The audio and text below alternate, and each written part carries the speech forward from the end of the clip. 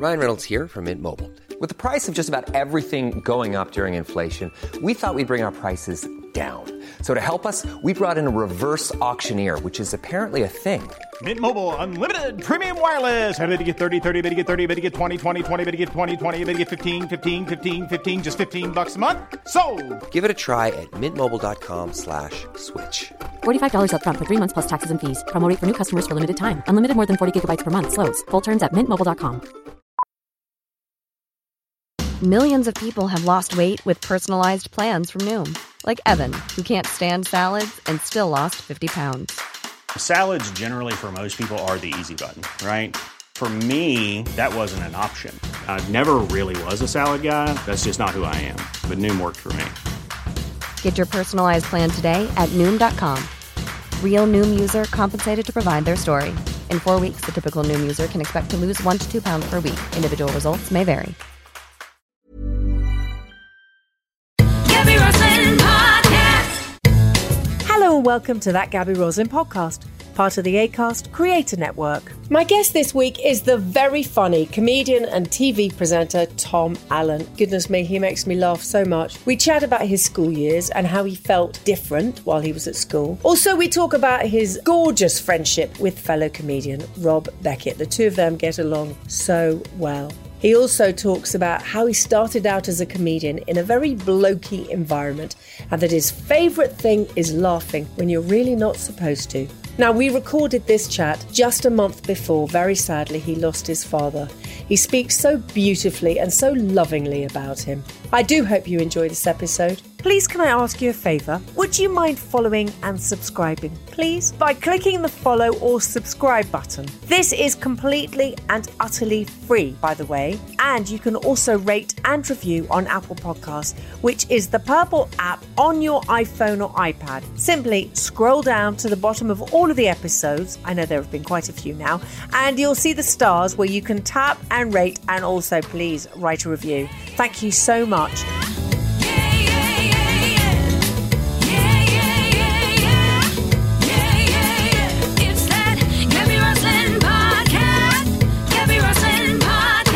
Hello, gorgeous Tom. Hi, Gabby. This is so fun. I'm so sorry to keep you waiting. Oh, I no. went to start my laptop and it was like, no, stop trying to charge your phone. It's too... I've had this laptop for like 6 years. I need to update it, don't I? That's the Do you know what I did? Mine just kept saying, what are you doing trying to turn me on? So I sort of thought, I talked to it nicely. I felt guilty, but then I got a new one and then I hid the old one so it couldn't see that I got a new one. It's so important. You don't want to hurt their feelings. No, you really don't. If I have to run out in a moment, it's only because there are the storm clouds are rising in a distant sky, and I put my sheets on, and my mum says it's a great day for drying, which is true because it's sunny, but I am concerned about thunderclouds. Just saying. Okay, just if saying. it thunders, you run.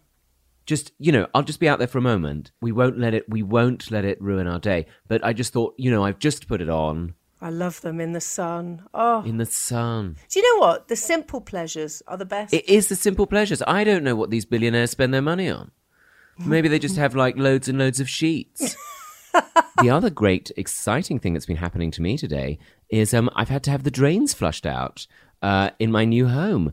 Very glamorous life I lead. Oh, my word. What do you mean flushed? Well, the kitchen sink was leaking from the drainage hole. And so I spoke to my brother, who's a tiler, who spoke to his friend, who's a plumber. And then he came round and he said, I think you need to speak to my friend, who's a drainage man. And so they came through and they've kind of blasted it and it's full of stones. Oh, I'm pleased it was just stones. Well, exactly right. Exactly. But I did feel kind of exposed. My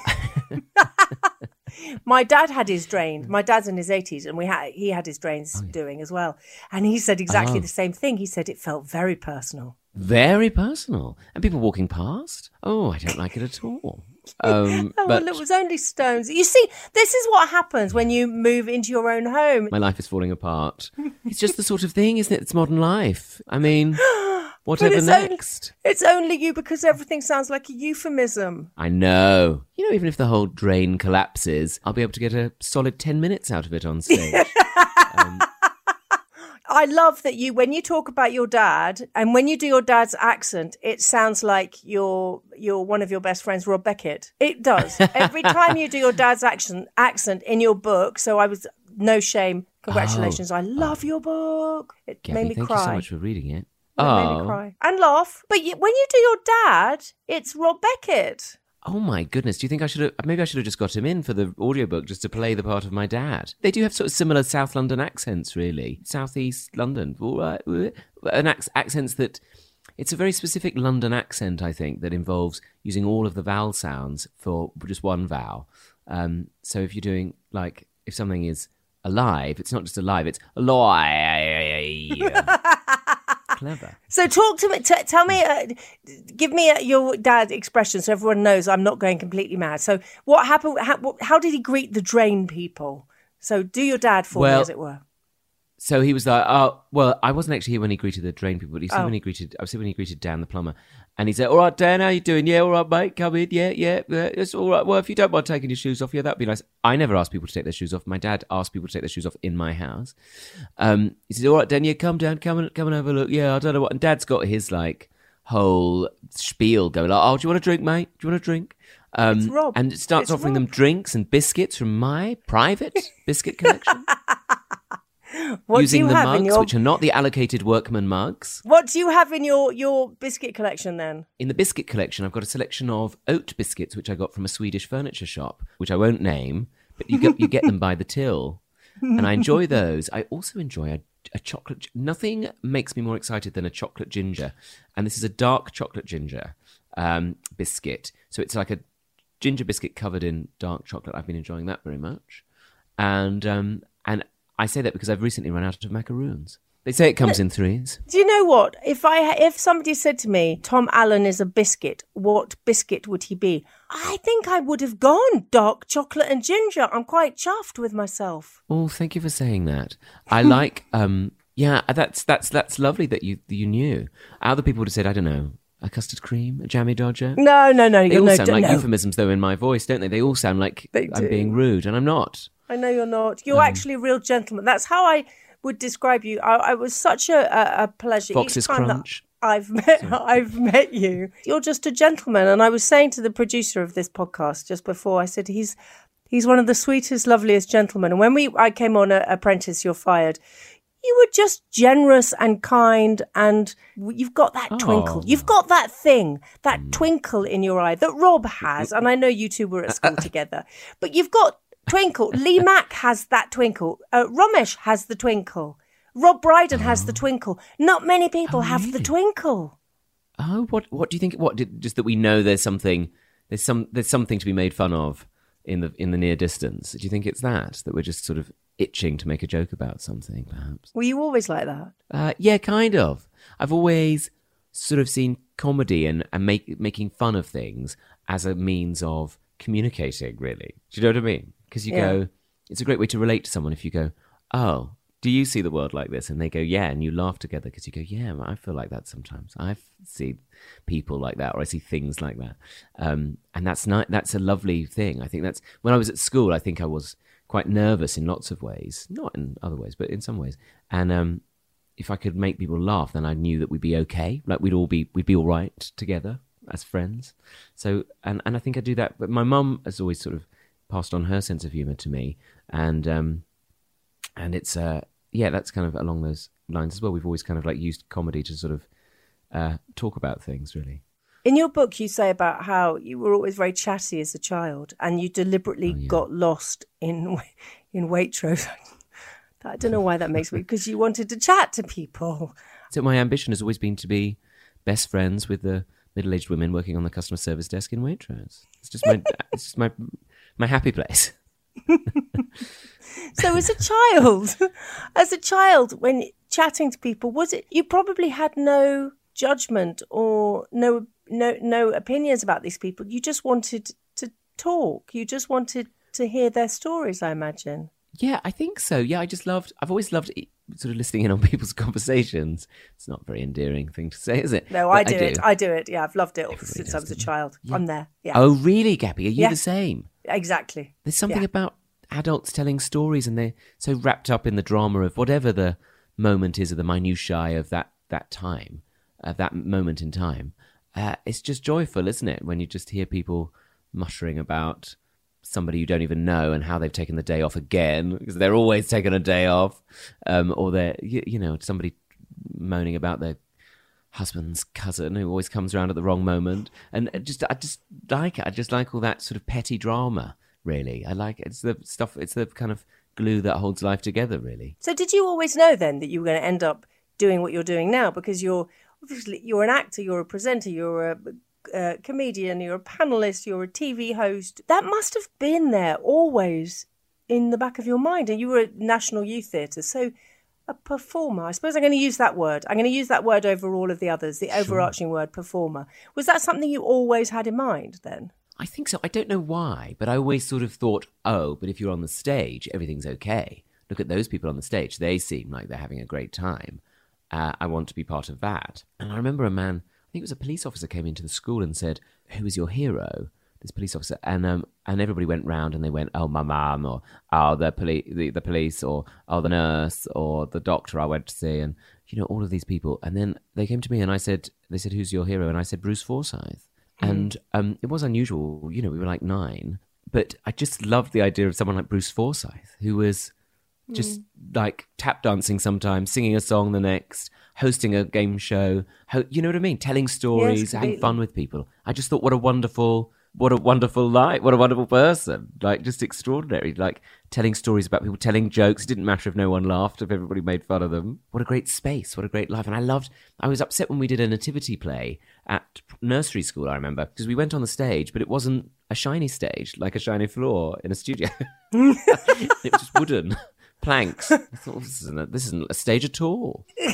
I love that. So when you were younger, and you've always said that you feel that you were, even as a child, you were 46. Does that mean you always just felt that you were a grown-up inside a young person's body screaming to get out? Basically, yeah. And I was always kind of like mystified as why I had to do these things I didn't want to do. I clearly didn't want to go to school. It was like there'd been some sort of terrible mix-up in the cosmos, and or like in a sort of quantum leap fashion, and I'd been sort of blasted through time and space, and suddenly there I was, and having to go to do PE and stuff. And I thought, why am I doing this? And I remember all the other boys being like really into PE, jumping up and down on the benches in the changing rooms and hanging off the coat pegs. I remember our teacher coming in and going, "If you do not behave yourselves, you boys will not be doing PE."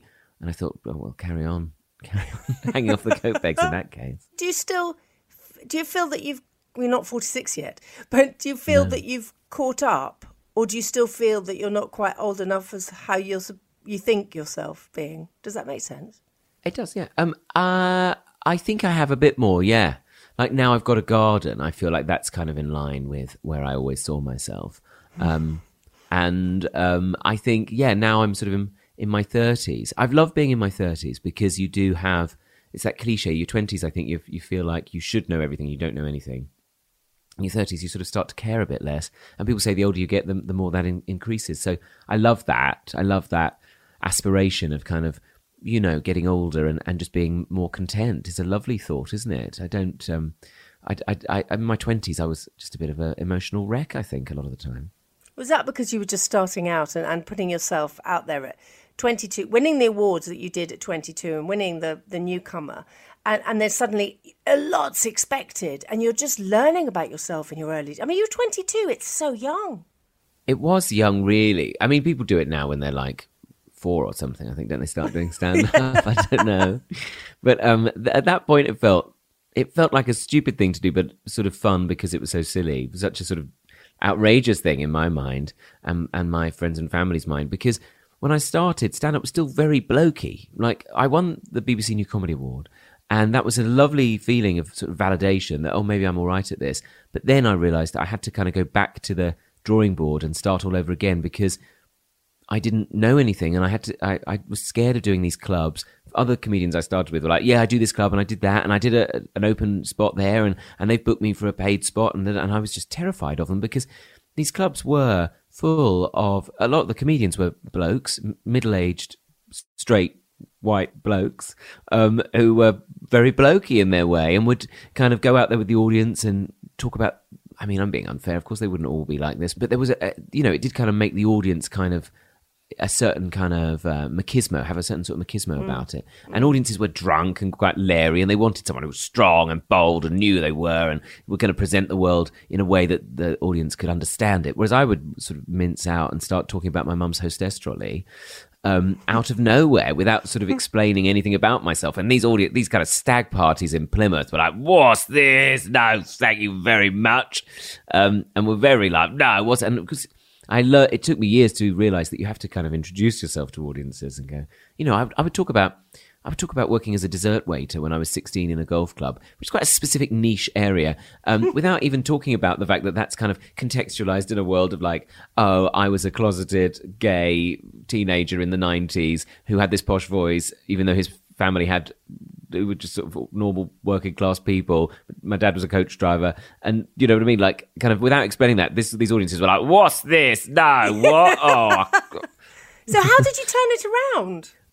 I just decided that I would send it back to them a bit. It took me years to do this, but I just started to become a bit more like, well, you're going to look down on me. Well, maybe I'll try looking down on you and see how you like it. And so I did, and I'd kind of go out there and I'd sort of make fun of their butchness. And actually, I'd walk out and go, oh, I know what happens when I walk out on stage. You all fold your arms. You all go, oh, this bloke, oh, he wants to seduce me. He wants to recruit me. And I would always say, oh, the truth of the matter is we are actually recruiting at the moment. So if you sign up, I get a £25 voucher in John Lewis at the end.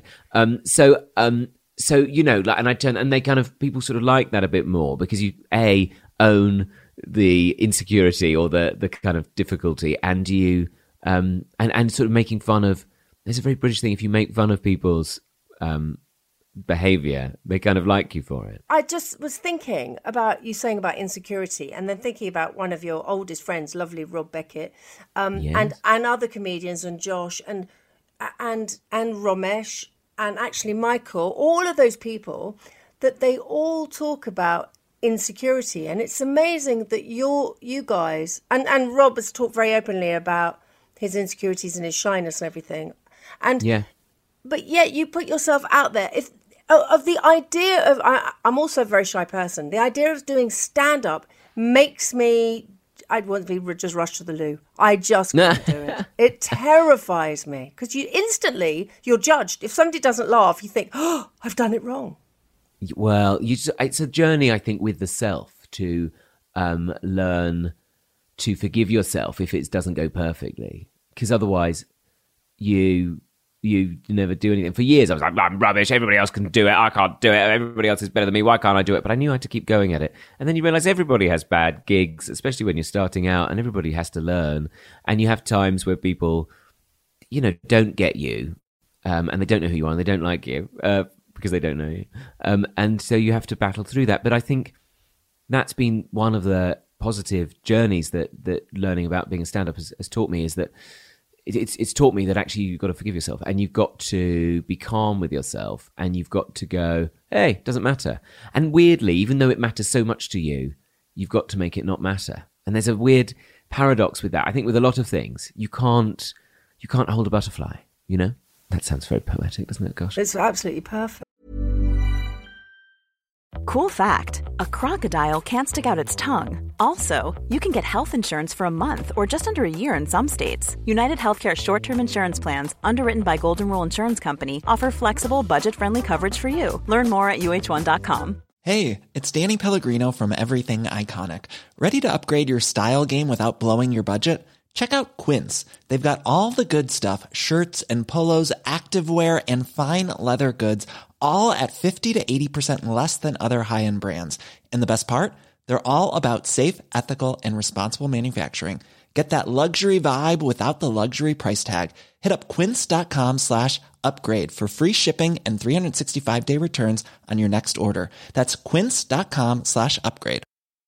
Hiring for your small business? If you're not looking for professionals on LinkedIn, you're looking in the wrong place. That's like looking for your car keys in a fish tank. LinkedIn helps you hire professionals you can't find anywhere else, even those who aren't actively searching for a new job but might be open to the perfect role. In a given month, over 70% of LinkedIn users don't even visit other leading job sites. So start looking in the right place. With LinkedIn, you can hire professionals like a professional. Post your free job on linkedin.com/people today.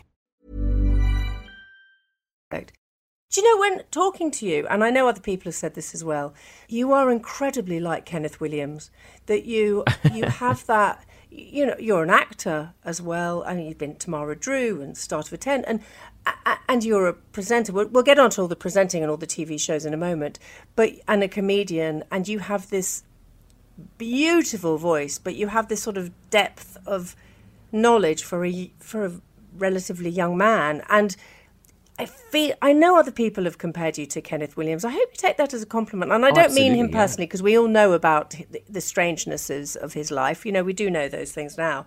But I'm talking about the genius of him. I really am. Well, I'm very flattered. The two sides of him. So you do remind me of him. I always loved him as a small child, and I don't know why. But I just was obsessed with him when I was like 4 or 5 years old. I love this idea. I suppose I felt like I related to this idea of feeling like a grown-up. He always kind of had this sense of like commanding, trying to command status, and then it always being undermined, and it always being, you know, he would be as snooty as he liked, but the world would always pull him down. And he was so great at telling stories and being an outsider. And I think because he always obviously felt different and sounded different, and had this voice, you know, like I'd had the situation with a voice that sounded so different to everybody around him, and people were mean to him because of that, and sort of felt like he was made to feel like he wasn't one of them. So I liked that. I related to that. I just always thought he was the most funny person when I was growing up, and when I was very small, you know, related to it. And I think there's a slight sort of that snootiness actually as a kid is quite. It's quite fun, because you live in a world where everybody's like, that's very good, you're wonderful, oh, good, very excellent picture, that's brilliant. He was kind of always like, no, I don't like that, I don't, you know, like, oh, that's rubbish, absolute disgrace. And I think that's amusing, and I think as a kid you quite enjoy that, because it's playful as well. You never felt that he was, whenever I watch an interview with him or anything, he always feels like he's quite genuine and quite vulnerable. And I think as growing up I've realised as well what an amazing person he was. He's often dismissed as being a kind of caricature, I think, and people undermine him. But when you think about it, there aren't many people who could be as subversive as he was, especially when he was doing things like Round the Horn in the 60s.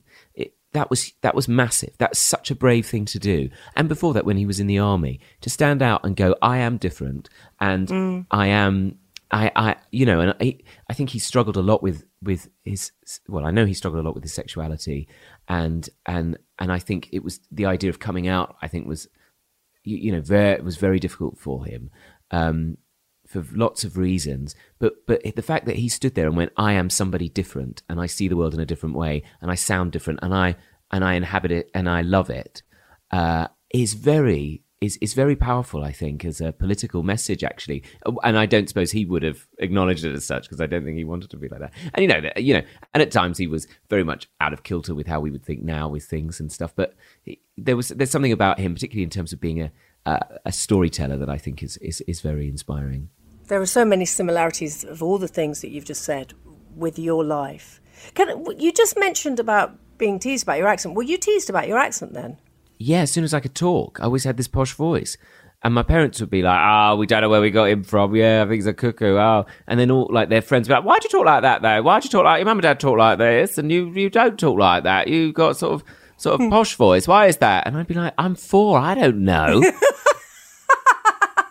But you know, the thing is, like, the world loves to do this. Go like, why? Why are you different? Why? Why do you think that? Why do you feel that? Why do you see the world like that? Why do you talk like that? And tries to sort of contain you a bit, especially when you're young. Yes, yes. And so, yeah, I always had this kind of, this sense of it. And then when I went to primary school, I always felt really different to the other kids. And I didn't know why. And I always sounded different, but I just couldn't relate to them because I felt like I was 46 years old and I had nothing in common with them. It's funny, but people are so judgmental. I mean, I grew up desperately shy and always saying I want to be a TV presenter, and people go, why, what, why? And it was just, you sort of, oh yeah, people like to sort of beat people down if they want to be different, if they want to, you know, dreams. You talked about Bruce Forsyth and Kenneth Williams, and it's as if your path was there. It's out of everybody I've ever spoken to, You and I think Robbie Williams your path from a very young age seemed to have gone exactly how it was supposed to.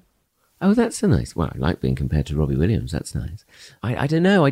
But like you say about wanting to be a TV presenter and feeling shy, that's wonderful. What a wonderful TV presenter to be, because all the shy people at home could relate to that person, and that's great. That's the sort of... But I think it's sort of beyond what we present on the surface a lot of the time. It's actually this force inside us that's going, no, push for it, go for it, do that thing, do that. And whether that's, you think you'll never ride a bike and you learn to ride a bike, or you want to learn French and everybody around you says, why do you want to learn French for?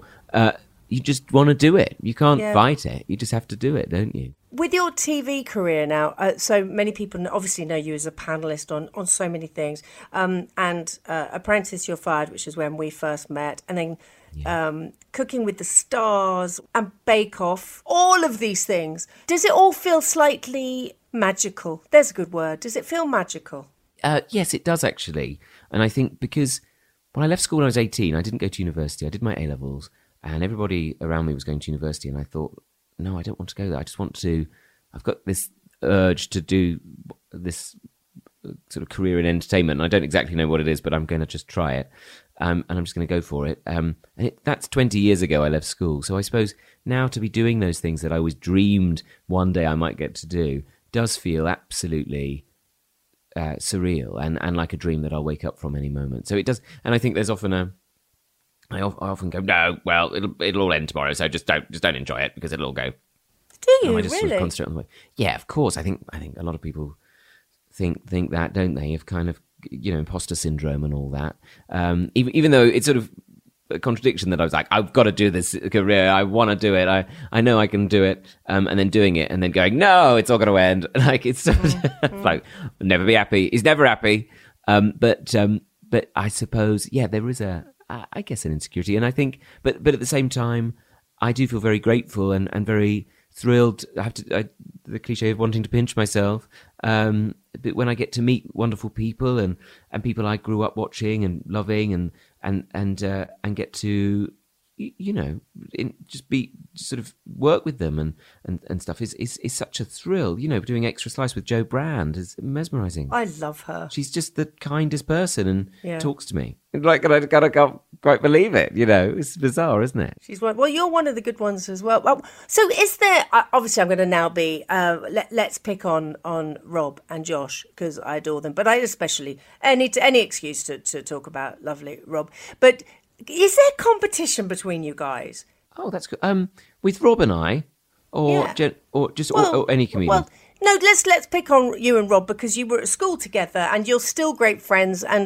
But is there a competition between you two that you've both ended up doing the same thing? You would think there should be a competition, but in truth, no, there isn't. Like, actually, there's he's always mainly because of his generosity. He's so. Because basically we went to the same school. He's 2 years, maybe 2 or 3 years younger than me, 2 years below me at school. Yeah, and so I did know him a bit at school, but I didn't. It's only through doing stand up that we've become close. And he's honestly so kind, and so he's always there. If ever you're worried about something, he's the one you should phone, and he's the one who encourages me. He's got a great attitude towards life. Which is like, yes, you can. Just do it. No, just book it. No, just buy it. Just go there. No, have a go. You'll be all right. And actually, it's a great way to be because I think I, for whatever reason, grew up going like overthinking and going, oh no, I can't do that. And what would it mean if I could do it? And what would it? And he just like, no, just get on with it. Just do it. You'll be fine. Oh, it'll be great. Well, you've got to remember, you're this, you're that, and just kind of really such a generous man. And he does, he speaks a lot about things like mental health. He's been a very positive force in speaking about that, particularly amongst men. Actually, he's very open about talking about that, and he's a very, very good person, and he really believes in supporting people, and is always, believes in hard work as well. So he's an amazing friend to me, and so we've been friends for a long time. We've known each other a long time, but we've been really good friends, I suppose, the last sort of 8 years or so. Very special person. He is very special. We were going to do, we were on a show together, and I just didn't want to do it. It was a quiz show, and I called him up, and he literally, while I was walking, and I said, no, Rob, I'm not going to come and do it. And he went, yeah, exactly. I can't do his. You can do his voice so brilliantly. And he did that. And I remember after putting the phone down, thinking, what an incredibly kind man. But he says lovely, lovely things about you. He really, really does. And so the feeling's mutual. And I love that there's no competition. I had to ask it, but I'm so pleased that there isn't. No, that's but I think as well because we're very different. You know, there's not really we're very different in our ways. I'd love to see you joining Rob and Romesh. I think they should have a Rob and Romesh versus you because versus me. It would just be fabulous. We did our one night in Hamleys actually. That was a lot of fun. Your one night in Hamleys. Yes. Yeah, have a look. Oh, yeah, that was on Channel 4. On Christmas Eve. We did one night in Hamleys. It was very, very silly. But they're very like it's quite blokey those two. So I felt like I was 11 again, and I'd been like invited to a sleepover birthday party by somebody who just sort of knew me. Or it's probably like friends. His mum was friends with my mum, and I didn't really get on with anybody else. They're a bit, no! You know, they play sports, and everything's kind of quite sporty. Whereas I just wanted to like go to the Sylvanian families and recreate a tea party. You are just a joy, complete joy. So on this podcast, we always ask everybody what makes them properly belly laugh. So what you have, like I said, you do have that twinkle. There are a few people that have that twinkle. You have that twinkle. But what makes you belly laugh? Not being allowed to laugh is the best, I think. Like, you know, where, I mean, it's not always at a funeral, but, you know, like, if you've been at a funeral which is very serious, you just want, like, or any kind of ceremony, even though I like high ceremony. I mean, really, you know, that sort of feeling of something, anything that's supposed to be taken seriously, laughing during that is my favourite, is the best laugh, I think, in the world. I do a show with Alan Carr, and called There's Something About Movies. Yeah. I mean, that's where I get to meet heroes. Gosh, I mean, sitting next to Jennifer Saunders and Alan, it's just such a genius. It's so funny. We did a spoof of Frost Nixon in front of Michael Sheen. It was sort of a competition to see who could do it best. And actually, Rob and Michael recreated it first of all. And of course, Michael's very good at it because he did play David Frost to great acclaim. And then Alan came in with this, like, the worst wig I've ever seen. Looking like, he didn't look like David Frost. He looked like a sort of regional manager of a B-Jams. And then did this voice that was so vaguely like David Frost and then not. And then I was trying to do President Nixon, but I couldn't do it. So I just was doing a sort of Southern Belle, like I was Blanche Dubois. And it looked so. It's available online if you'd like to have a look. I will be. It was. They were taking, and the crew, because we were second. The crew was like, "Come on, no, stop, hurry, no, come on, pull yourself together. You've got to get. We just need one take of this. Come on, we just need one take." And of course, we couldn't stop laughing the whole time. You know, and just, you know, it was just the best. But if you ever have any experience like that, it's just great, isn't it? And I always think that's the best. That's the best, like, way to treat the world. Go like, oh, you want me to treat everything so seriously? Well, I'm going to laugh, and what are you going to do about it, eh? But that is the great... So all of you guys that I've spoken to on the podcast and lucky enough to know in real life, that I think what you give and what we need more than ever, especially these days, is you give us this gift of laughter. And a lot of people struggle, find life very difficult. But laughter, when it's released, it's the best. It's the best thing. It's sort of strange, isn't it? I've always loved laughing. That's the best thing, isn't it? Of just kind of that. Hey, it's Paige DeSorbo from Giggly Squad. High quality fashion without the price tag. Say hello to Quince. I'm snagging high-end essentials like cozy cashmere sweaters, sleek leather jackets, fine jewelry, and so much more. With Quince being 50 to 80% less than similar brands. And they partner with factories that prioritize safe, ethical, and responsible manufacturing. I love that. Luxury quality within reach. Go to quince.com/style to get free shipping and 365-day returns on your next order. Quince.com/style. That feeling of just, I don't know, just makes everything all right, really, doesn't it? And I think it is, you know, even in sort of tragic moments, it's the thing that that actually helps us. And sort of, I think because it reminds us of other people. The best way to laugh is to laugh with other people, isn't it? And to laugh with friends and loved ones is brilliant. And I think once you do that, then you sort of go, oh, it's okay because somebody else is there going through life with me. That's what I think anyway. I mean, maybe that's a precocious way of looking at it, or pretentious way of looking at it.